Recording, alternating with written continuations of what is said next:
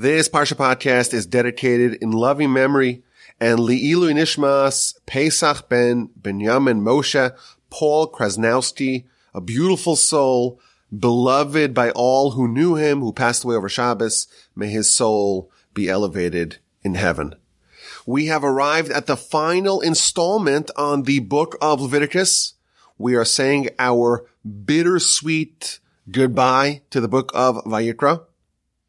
And the truth is we got to spend more time here this year than previous years. As you know, this year, 2022, 5782 in our calendar is a leap year, meaning we have an extra month of Adar. And therefore, we don't have what we typically have most years, and that is doubled Parshios, because the Torah has to be divisible or malleable enough to be able to accommodate a year with an extra month, and therefore most years, several Parshios are doubled up together. And this year, Behar and Bechukosai, so this week and last week, are separated. And in fact, we only have one double Parsha this year in the diaspora, and that's at the end of the book of Numbers. At the end of Bamidbar, Matos and Maseh are combined. If you are so fortunate as to live in the land of Israel, this year there are no double Parshios. And that's because the final day of Passover, of Pesach, in the diaspora was on Shabbos. In Israel, that day was a regular day, meaning in Israel they read the Parsha. In the United States or in the diaspora, we were still observing Pesach, so we read something related to Pesach. So we're a week behind. We're going to sync up with our brethren in the Holy Land at the end of the book of Numbers. And we're here to celebrate the completion of the book of Vayikra with a very special edition of the Parsha podcast. I'm fortunate to be in the Torch Center in Houston, Texas. The website is torchweb.org. The email address is rabbiwalby@gmail.com. Now, I must say that I actually had a devilish plan for this week's Parsha podcast. But thank God my better judgment won, and I tabled my plans. Are you curious to hear what those plans were? Do you want to know what my cunning, scheming plans were before I changed course? This was the plan. There's an amazing Orach Chaim, the commentary of Orach Chaim, the classic commentary, on the first verse of our Parsha. And he offers, listen to this, he offers around 50 different interpretations on one verse. The verse, Im Bechukosai telechu, if you go in the ways of God, and you observe his mitzvos, etc. In one verse, he offers a comprehensive, basically it's a whole course, a crash course in Jewish philosophy and Torah and mitzvos, and he weaves it all in to this very short verse. Incredible work of scholarship, an absolute masterpiece, a magisterial piece. I have the teacher's edition of the Torah, and it has all the various commentators all weaved into one volume in Hebrew. And this takes up pages upon pages in tiny letters. It's absolutely massive. In the new edition that I have, they actually number the interpretations of the Orach Chaim on this verse, and they only get up to 42 different interpretations. But I will tell you that I read the whole thing, and the true number of interpretations that he reads into this verse is closer to 50. And these are not like one-liners. Each one is very substantial. And it's a magnificent piece. And I think, as I was reading it, I was thinking that we could really spend a whole year just studying this one comment of the Orach Chaim on one verse, the first verse of our Parsha. We could really spend a week on each one of his interpretations on one verse. So here was my devilish plan. I was going to say that, we have this running joke at the end of the podcast. When it gets, towards the end of the podcast, it's the exquisite inside territory. And I have this line that I like to say, well, no one's listening anyhow, so I could say things. I could go rogue. Everyone already stopped listening way earlier. And then whenever I make that joke, I get some texts. I get some emails. RabbiWolbe@gmail.com. Oh, Rabbi Wolbe, I actually listened all the way to the end. I caught you. See, here was my plan. This was the sinister plan. I was going to dedicate this week's Parsha podcast to this Orach Chaim comment. And I was going to read and explain and delve into the whole piece, and not just to cherry pick, a few of the interpretations here and there, but to go through every single one of them thoroughly and dare you to listen all the way to the end. And I estimated it would take, around 5 to 7 hours to cover it all. And then I would finally be able to say, when we got to the exquisite insight, that I'm positive, I'm certain there's definitely no one still listening. All of y'all have checked out. That was my plan. That was the devilish, sneaky, nefarious plan. But thank God I came to my senses and I decided to spare you and frankly to spare me from that episode, even though it would be incredible, but it's too much in one. And I'm not giving you a loyalty test. And the truth is, with the help of the Almighty and thanks to your astute attentiveness, our podcasts actually have a very high retention rate. More than 90% of our listeners stick around for more than 75% of every episode. In the industry, this is called impactful plays. So more than 90% of the listeners actually listen to more than 3/4 of a given episode, and that's astonishingly high. So thank you so much. I appreciate your listenership, listening all the way to the end. Maybe I'm going to have to retire this joke that no one's listening, or maybe I'll keep it. Which will it be?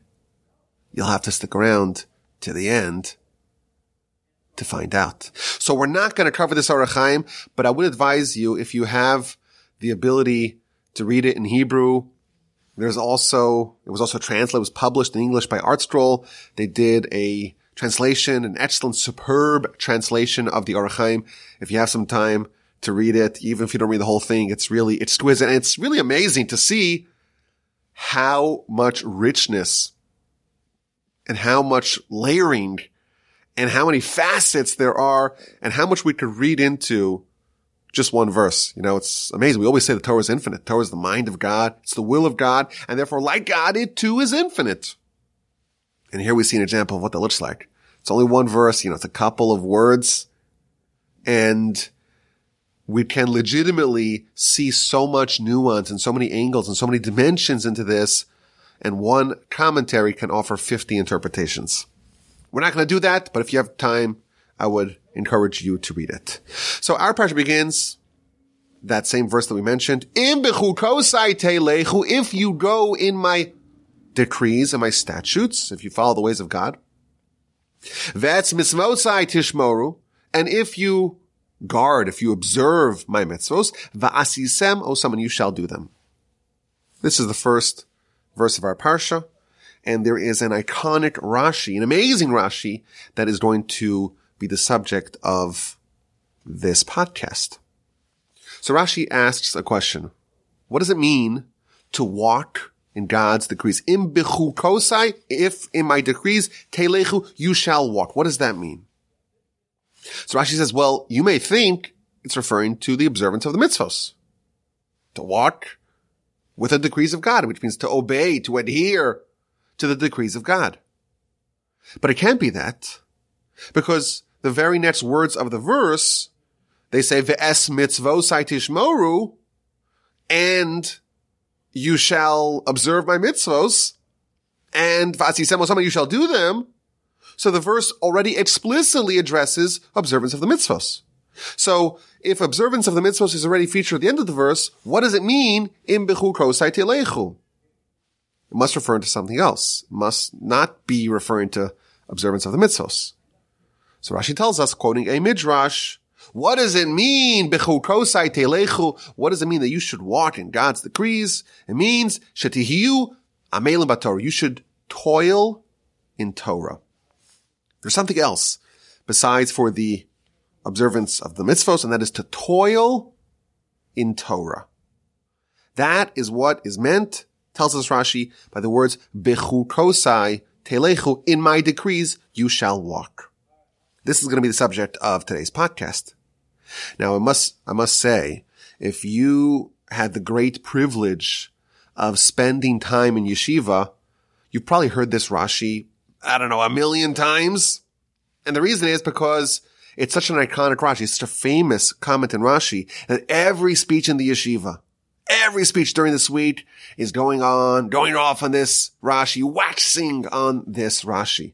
So oddly, although the best experience a youth can have to expand their mind, to expand their soul, the best experience is to spend some time in yeshiva. I feel like with respect to understanding this Rashi, you are a bit disadvantaged. Because if you've been to yeshiva and you've heard this iconic Rashi so many times, and certainly if you heard it before you were old enough to appreciate what Rashi is telling us, it kind of loses its mystique. It becomes a cliche. It becomes a bland platitude bereft of meaning. You know, I got an email this week from a scholar friend of mine. He was writing an article on this week's Parsha, and he wanted my feedback.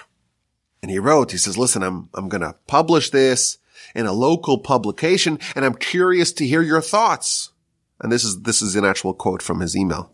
I decided to have some fun and go a bit beyond the classic Bechukosai Amelus Batorah rhetoric. Basically he's saying like beyond what everyone always talks about in this parasha. Everyone always talks about Bechukosai, you should walk in my decrees. And what does it mean? It means you should be toiling in Torah. I'm going beyond the classic rhetoric of this Rashi. This amazing Rashi, again, if you've heard it 1,000,000 times, if you've had the great fortune of spending time in yeshiva, it does become a little bit old and tired. So ironically, if you haven't had the privilege to spend time in yeshiva, you're probably better positioned to appreciate this incredible Rashi, this incredible idea. But regardless, let's shatter the childish notions about this Rashi. So our Parsha begins with an if-then statement. IFTTT. If you walk in the decrees of God, which Rashi tells us it means if you toil in Torah, then all manner of good things will happen to you. You'll have your rain in its time. You'll have bountiful crops and fruits. You'll have security, satiation, peace in the land. You won't have any enemies. The enemies that you do have, you'll pursue them. You'll crush them. There won't be wild animals. There won't be war. You'll be fruitful and multiply. God will be close to you. He will maintain his covenant with you. You're going to have such abundance. You'll be able to eat the old fruit. God will dwell amongst you. He won't reject you. Things will be amazing. And those are the first 13 verses of our Parsha. If, then. And then in verse 14, it has the other if-then statement. But if you reject God and you reject his Torah and his mitzvos, and it continues for dozens of spine-chilling verses to describe the terrible things that will befall us. This is known as the admonishment. This is the part of Torah where God kind of lays out the options that we have, the binary options that we have. Choose which path you want, and these are going to be the consequences. Now, if you look at Rashi to verse 14, we find the converse, or is it the inverse? The inverse, the converse, the opposite of the first Rashi. The verse tells us, "V'im lo tishma'u li," if you don't listen to God, "V'lo ta'asu es kol mitzvos ha'ela," and you don't do the mitzvos. And Rashi asks the same question. What does it mean you don't listen to God? He explains, you are not toiling in Torah. That's what it means. Because it cannot mean that you don't listen to God, that it cannot mean that that's referring to lack of observance of the mitzvos, because that already says later on in the verse. The verse says if you don't listen to God and you don't observe the mitzvos. So what does it mean that you don't listen to God? It cannot be referring to lack of observance of mitzvos, because that's already addressed explicitly at the end of the verse. So what does it mean to not listen to God? It means to not toil in Torah. So we're told here something very fascinating and quite eye-opening. Both the amazing blessings and the terrible curses of our Parsha, they all hinge on toil in Torah. If you do toil in Torah, then all manner of blessing will be bestowed upon you. If you do not toil in Torah, then all manner of suffering will befall you. The amazing blessings and the terrifying curses all depend on this quality, toil in Torah. So of course this should inspire us to understand what exactly this means. What is it? What does it mean to toil in Torah? Why is it so pivotal? Why is it the determining factor of everything? And finally, if this is so crucial, how do we do it? I'm ready. I want to sign up. I'm committed. What does it take? What do I need to do to be included in the class of people that are toiling in Torah? So let's begin. What we will discover is something really interesting, really deep. Ideas that I think will dovetail into some of the big ideas that we have discussed at length in the Parsha podcast. Just last week we spent time talking about the unlimited potential that we all have. This, I think, will serve as a fitting follow-up to what we talked about last week. But I must attest before we begin that I cannot take credit for this brilliance I saw what I'm about to share with you in several essays from my grandfather, blessed memory's vast writings. So let's begin. Rashi tells us that everything, all these blessings and all these curses, it all hinges on toiling in Torah. The Midrash adds another wrinkle. The Midrash says, "Im Bechukosai telechu," if you walk with God's decrees. And the Midrash explains, Melamed, this teaches us, Shehamako me'ta'aveh, that God desires, He covets, Sheyihiyu Yisrael amelim b'Torah, that Israel should toil in Torah. This is not simply a command to toil in Torah. This is something that God covets. This indicates that really everything that God wants out of His creations is wrapped up into this, into toil of Torah, not just study of Torah, not just Torah learning, but Torah toil. Similarly, the Talmud tells us in the book of Avodah Zarah, page 5a, Im bechukosai telechu, the word im, which means if you walk in God's decrees, the word if, im, is a term of tachanunim, of begging, of pleading. This is what God is desirous of. This is what He covets, and He's pleading with us to do it. And of course, we're mature enough, we're experienced enough to know that we can't do anything for God, and it's all really for us. God has no desires or needs. What our sages are revealing to us is that this idea of toil in Torah, whatever it means, in this idea we can find the essence of what God is trying to get to us, what He's trying to convey to us, what it all boils down to. It all crystallizes to toil in Torah. That is our mission. What is it? What is it? Why is it our mission? And how do we do it? So here's the secret. I'll tell you the secret, and then we will explain exactly how it works, exactly how it impacts a person. Toil in Torah, that is the way to unlock the unlimited human potential that we all have. And my grandfather, blessed memory, he explained this with an analogy. It's like you have a seed of a tree. A seed contains all the potential for the tree, but the seed has yet to sprout. When has a tree actualized its potential? Only when it's fully grown. It's got roots and branches and leaves and fruits, and it's delivering new fruits year after year for centuries. That's when the tree achieves its potential. And man is like a seed. It arrives to this earth as a seed. It has unlimited potential, but all that potential is still locked up. It hasn't been unlocked. It hasn't been developed. All the components of greatness are present. But in order for it to be actualized, you have to deepen those roots. You have to sprout those branches, those trees, and those fruits. and only then will the potential be actualized. And of course, it happens slowly, just like a sapling. You don't drop the sapling into the ground, and tomorrow you have the whole tree. It takes time. Similarly with a person, there's a whole process. You have to discover yourself. You have to identify your potential. And you have to layer upon that the Almighty's guidance for greatness, namely Torah. And not just to study it superficially, not just to take a cursory stroll in the paths of Torah, but specifically to toil in it.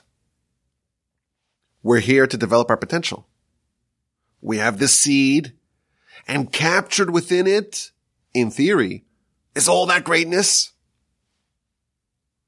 But we need to develop it. And the tool to develop it, of course, is Torah, and specifically a kind of Torah engagement that's known as toil in Torah. And that's what Rashi is referring to when he says to toil in Torah. I like to think of this as like the old Sears Roebuck build your own home kits. They send you all the materials and all the parts and all the pieces. And what do you have? You have a whole house. But it's all in theory. It's all in potential. You have to assemble it yourself. You have to put it all together yourself. We come here and we have something really special, but it's unassembled. And we need to assemble those parts together ourselves. When you get here, you are quite literally a self-assembly kit. And you need some tools. And what are those tools? It's Torah. And what part of Torah, or what kind of Torah engagement? Specifically, the one referred to by our sages as toil in Torah. Now remember, we haven't quite defined it. We haven't explained how it works. But now we could see the critical role that it plays. Now it makes sense to say that God covets it. He desires it. He is begging. He's pleading for it. This is the goal of creation.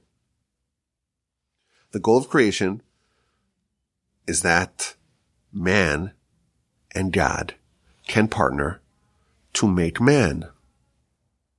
Not just the potential, the unplanted seed, the unassembled kit that we start off with, but the fully developed, fully deployed tree with roots and branches and fruits that yield fruit forever and ever. We're here to make something amazing out of this kit, out of this seed, out of this human that we are stewards over. After creation was done in Genesis chapter 2, we read the famous verse, Vayevarech Elokim es yom hashvi'i v'kadeshoso. God blessed day 7. Tivo shavas mikol malachto, because on that day God rested from all his work. And the final words of this verse, Asher bara Elokim la'asos, that God created la'asos, to do. What does that mean? God created la'asos, to do. That extra word, the verse will make a lot more sense if you just say that God made the whole creation and he ceased to create on day 7. And on day 7, God rested from all his work that God created. Why does it add the extra word, la'asos, to do? So the answer is that God created really everything in existence, but not really everything. Almost everything. In the higher spheres, God created everything. In the lowest spheres, God created also everything. But in this world, and specifically in man, and man, when we say man, of course we mean mankind. I don't want to get those emails. Man, you're a chauvinist. No, we mean mankind. Humanity, it's a partnership. God created the world, la'asos. He created the world to do, meaning for us to finish what he started, for us to complete our portion of the deal, for us to assemble the kit that he delivered to us, for us to plant that seed, for us to complete and make and finalize what God started. And that's what the verse means. Yes, there are parts of creation that are totally done by God, and they're not dynamic, and there's no need to finish that. And those are the things that are above us spiritually and things that are below us spiritually.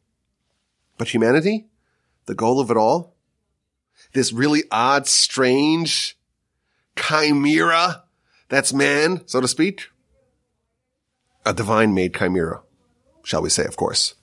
This hybrid of a heavenly, angelic soul and a really low, earthly, beastly body, and the capacity of free will and transformation, the dynamism of man. The objective is for man to do the work to finish it. God created this world, and specifically us, with the intention, with the goal, with the objective of us doing the work to finish what God started. This is like the example of circumcision. You know, the human body is born, almost finished. There's still just one little bit, one little amendment, one slight improvement that we need to do. And that's why circumcision is really symbolic of all of Torah. It's a one mitzvah that represents everything, because this is really kind of globally what humanity and thus creation is all about. For us to make that slight improvement, to fix it slightly, to improve it slightly, to assemble, to plant, in the analogies that we furnished above. How do we do it? How do we develop our potential? Well, of course, the answer is through Torah. They might have given us the instruction manual. He gave us the directions how to assemble it. Through this incredible gift, and specifically by deploying it with toil. Now, by the way, this is just not speculation. This is explicitly in the Talmud. Talmud tells us, the book of Sanhedrin, page 99b, Adam la'amal yulad. Man is created for amal, for toil. And the Talmud says it's the toil of the mouth, not of work. And it's the toil of Torah, not other things. The Talmud tells us explicitly that man was created with the need to add toil to it. That's the assembly of the kit. That's the planting of the seed. And the only kind of toil that actualizes man and completes man and achieves the objective of creation is the toil of Torah. An amazing idea we have over here. Man needs to come here to develop their potential. It makes you wonder, what was wrong for the soul in heaven?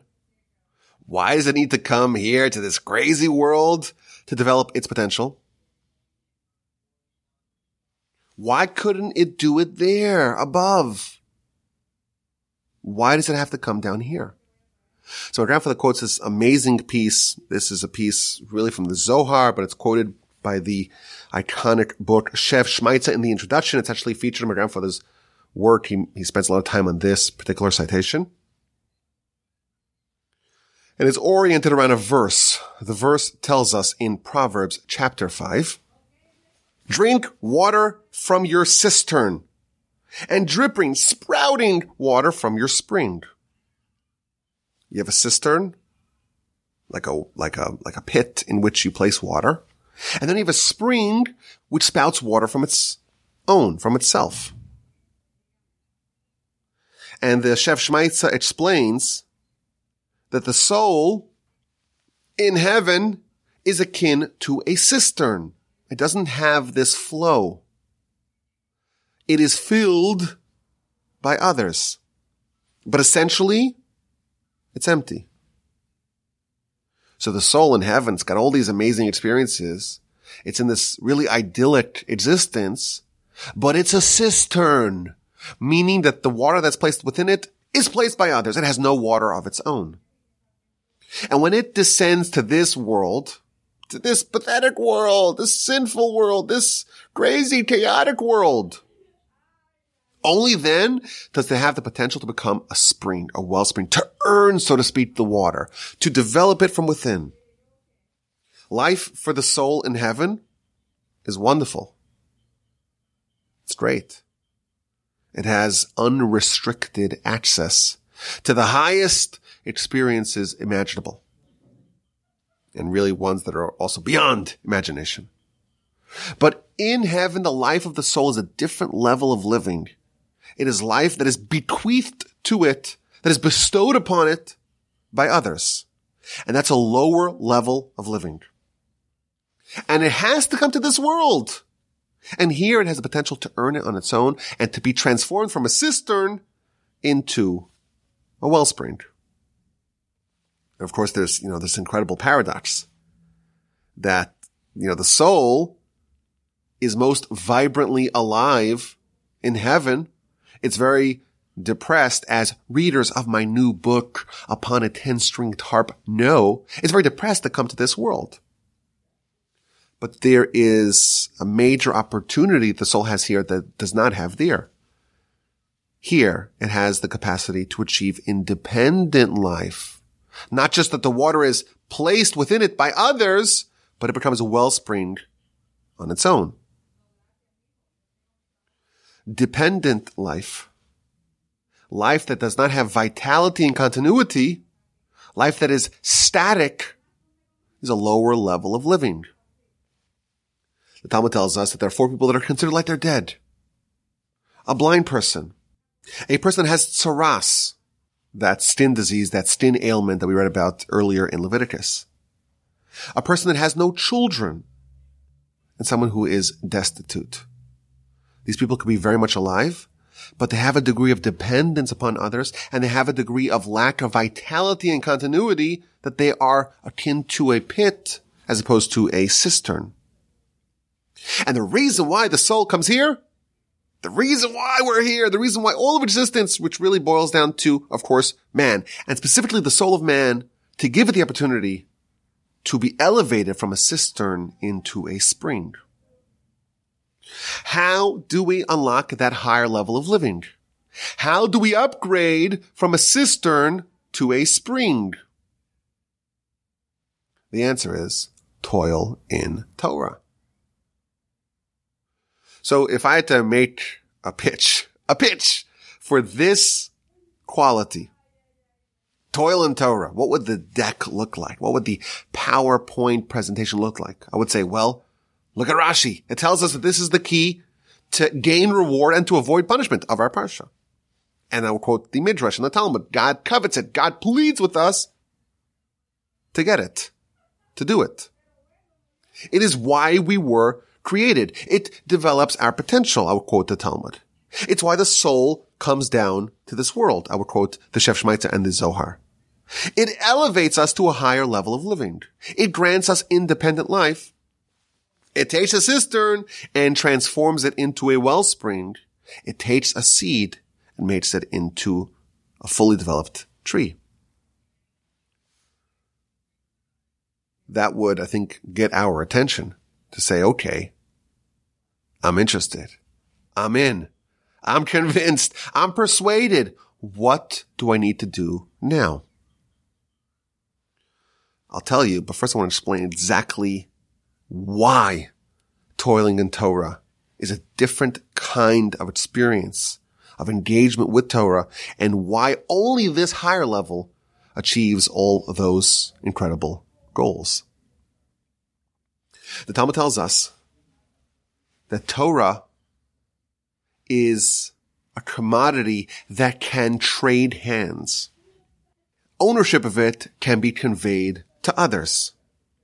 Explains the Talmud, quoting a verse. The verse says about a righteous person, a Torah scholar, B'Torahs Hashem chefzo, in the Torah of God, this person is desirous, u'betorah so, and in his Torah, yehageh yomam v'layla. They will study day and night. So the Talmud points out, this is featured also in the book of Kiddushin on page 32, the Talmud points out that the verse switches the identity of the owner of Torah from the beginning of the verse to the end of the verse.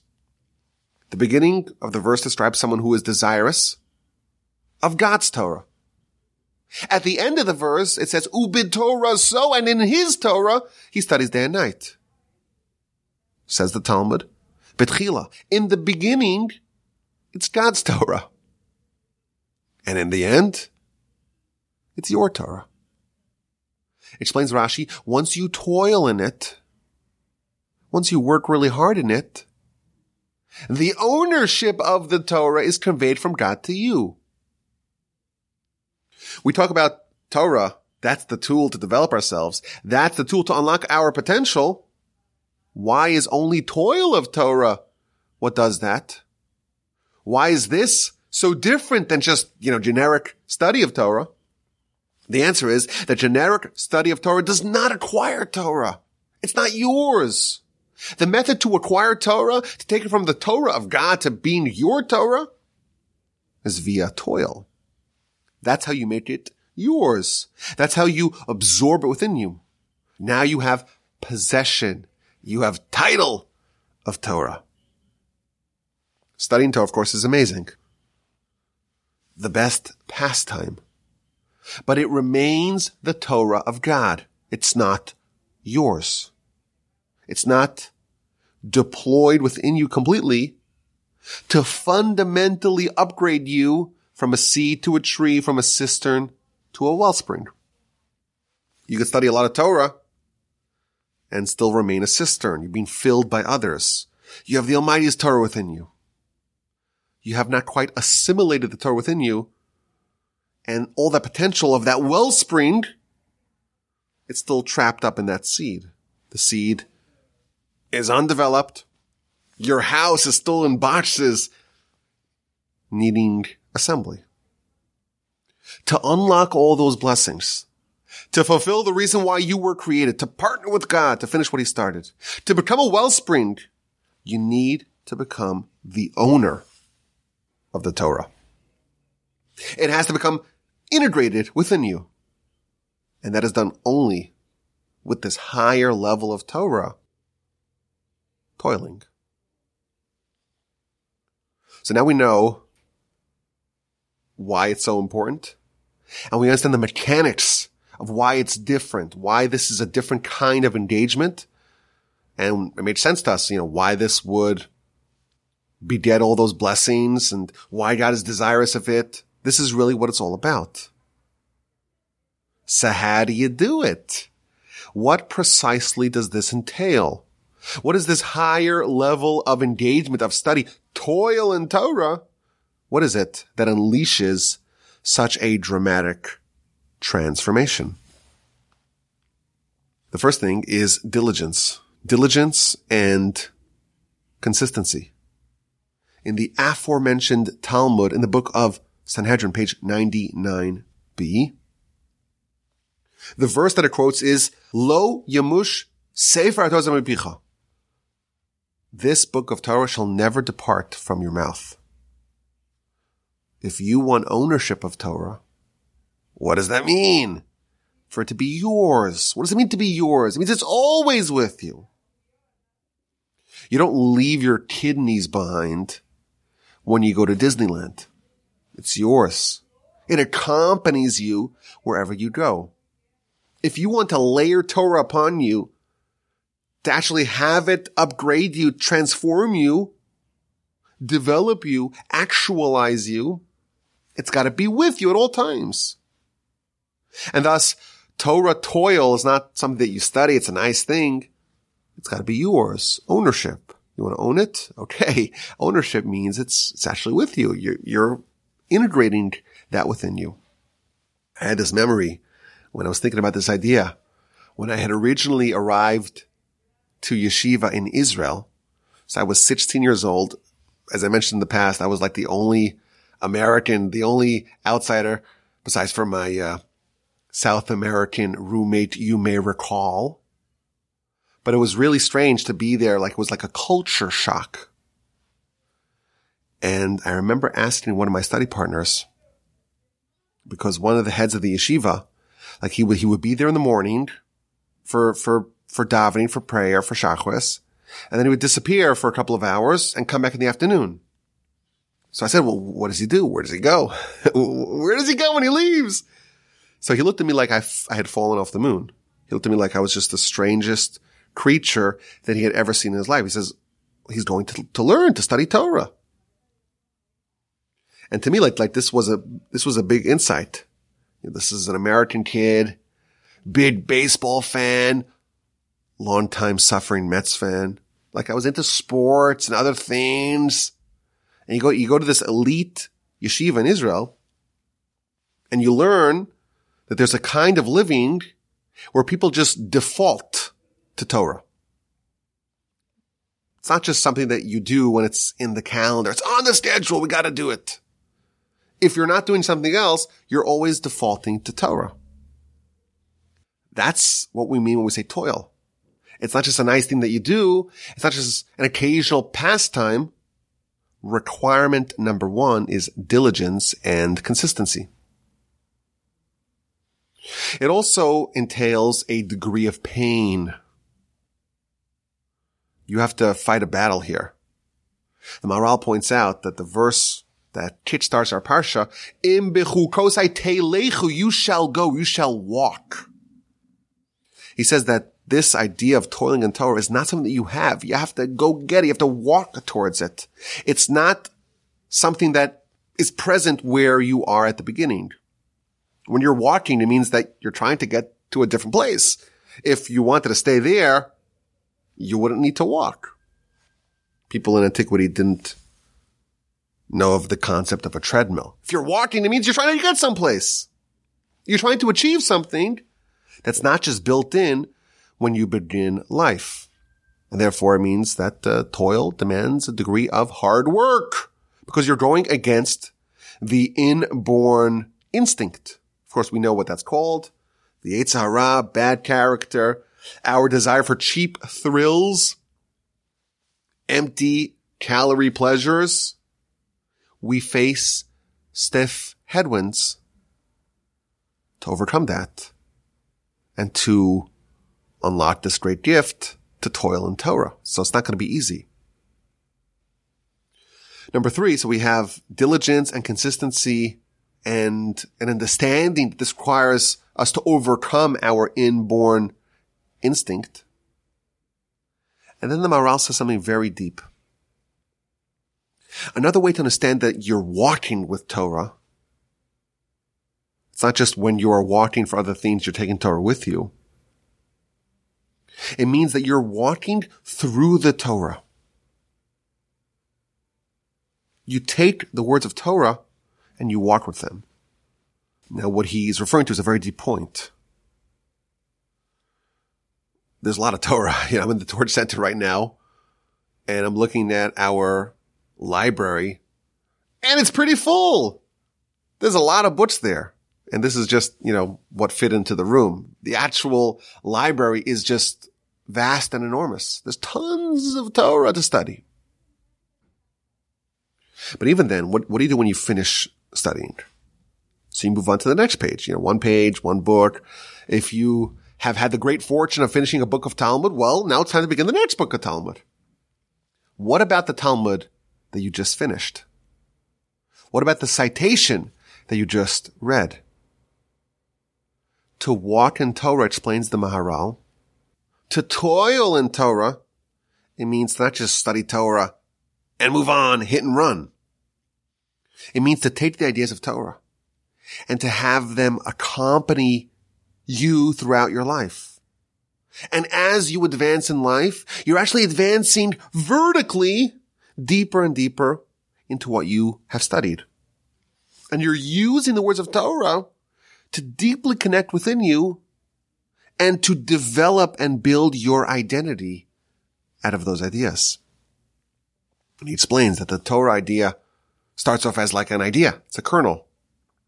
But you can travel vertically within that one idea, and it can be what you build your entire life on. My grandfather said a story. He said that someone was once talking with the great Alter of Slobodka, the great visionary of Slobodka. And they were talking about another person, another great Torah giant. And they said, that other person really, if you take all of his teachings and all of his insights, you could boil them down to 15 different ideas. And the Alter of Slobodka, who was someone that was an overflowing wellspring of Torah, who was always speaking and would say incredible discourses and lectures on every imaginable subject. in a way that would land a punch, that would pack a punch, and it would really be transformational for the listeners. He said, wait a minute. Come to think of it, all of my Torah is really based upon three core pillars, three ideas, three foundational principles. The Torah, of course, is vast, but it's interconnected. It's interdependent on each other.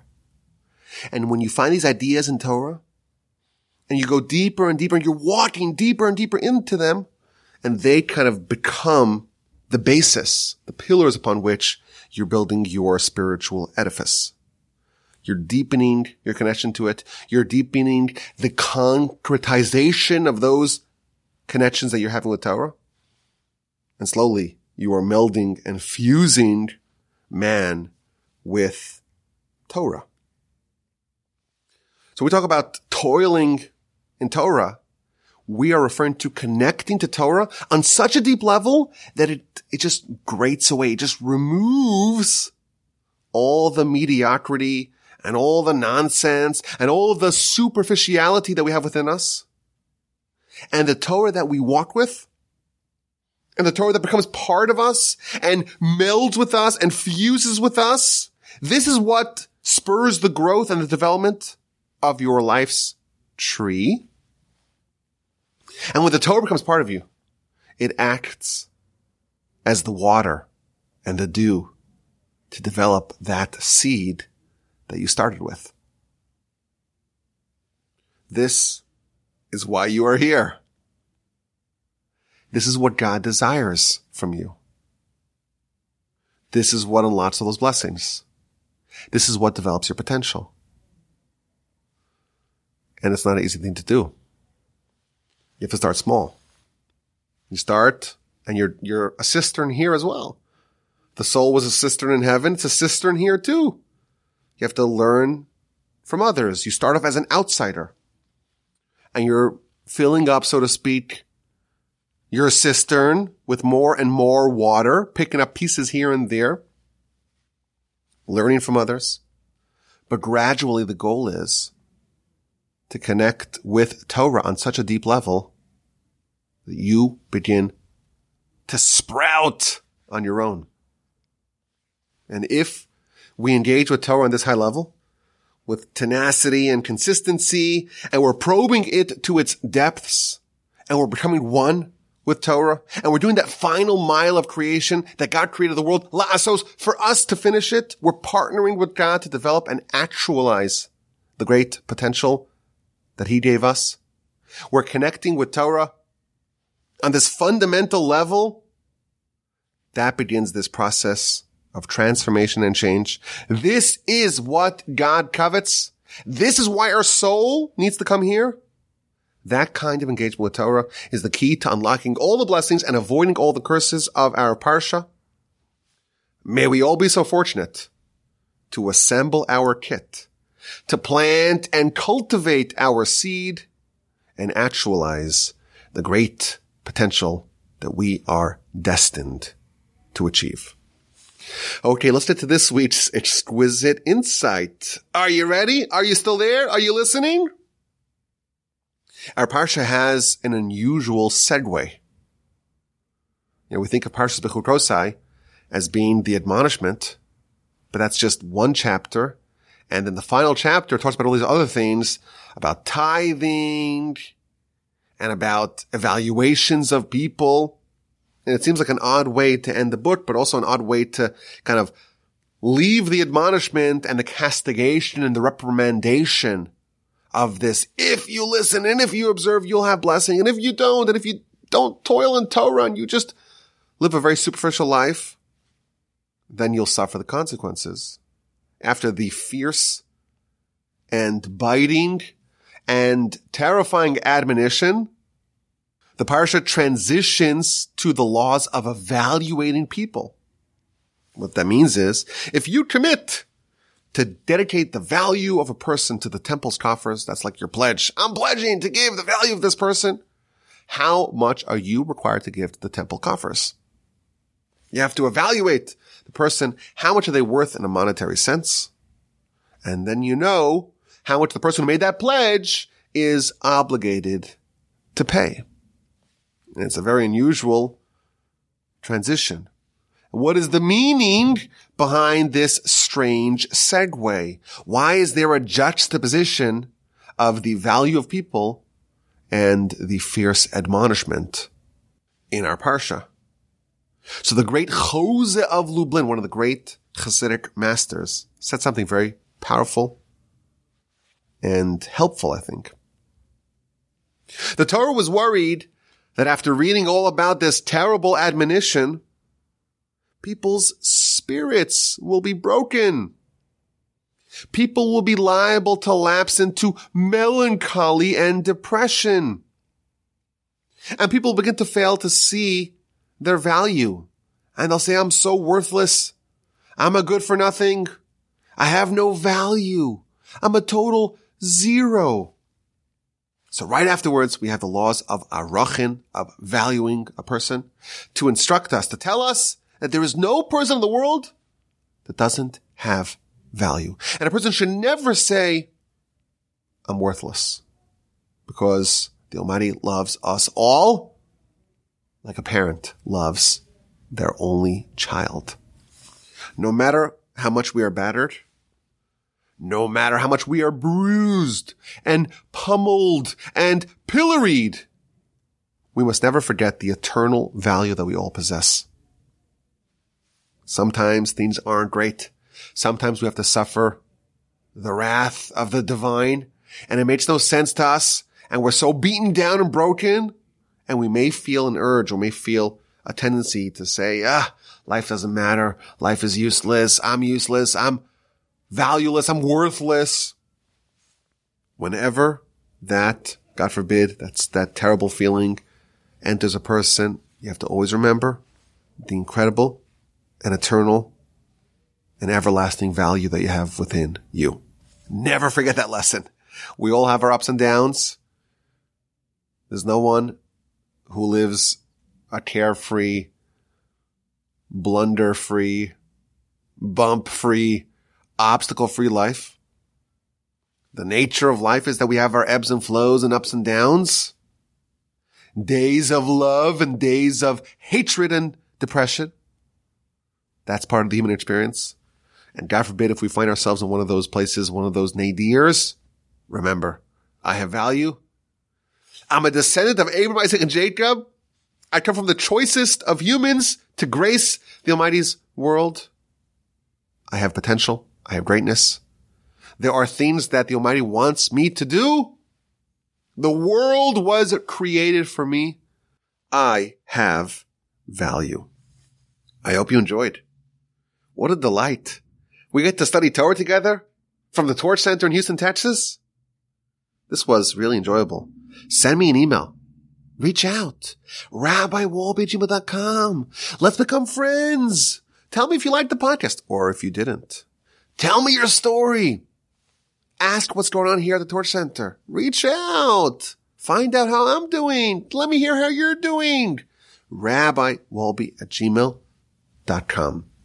Have an incredible day, a fantastic rest of your week, and a restful, invigorating, uplifting, transformational Shabbos upcoming. And please, God, with help of the Almighty, we'll talk again next week when we begin the book of Numbers, the book of Bamidbar, with the help of the Almighty.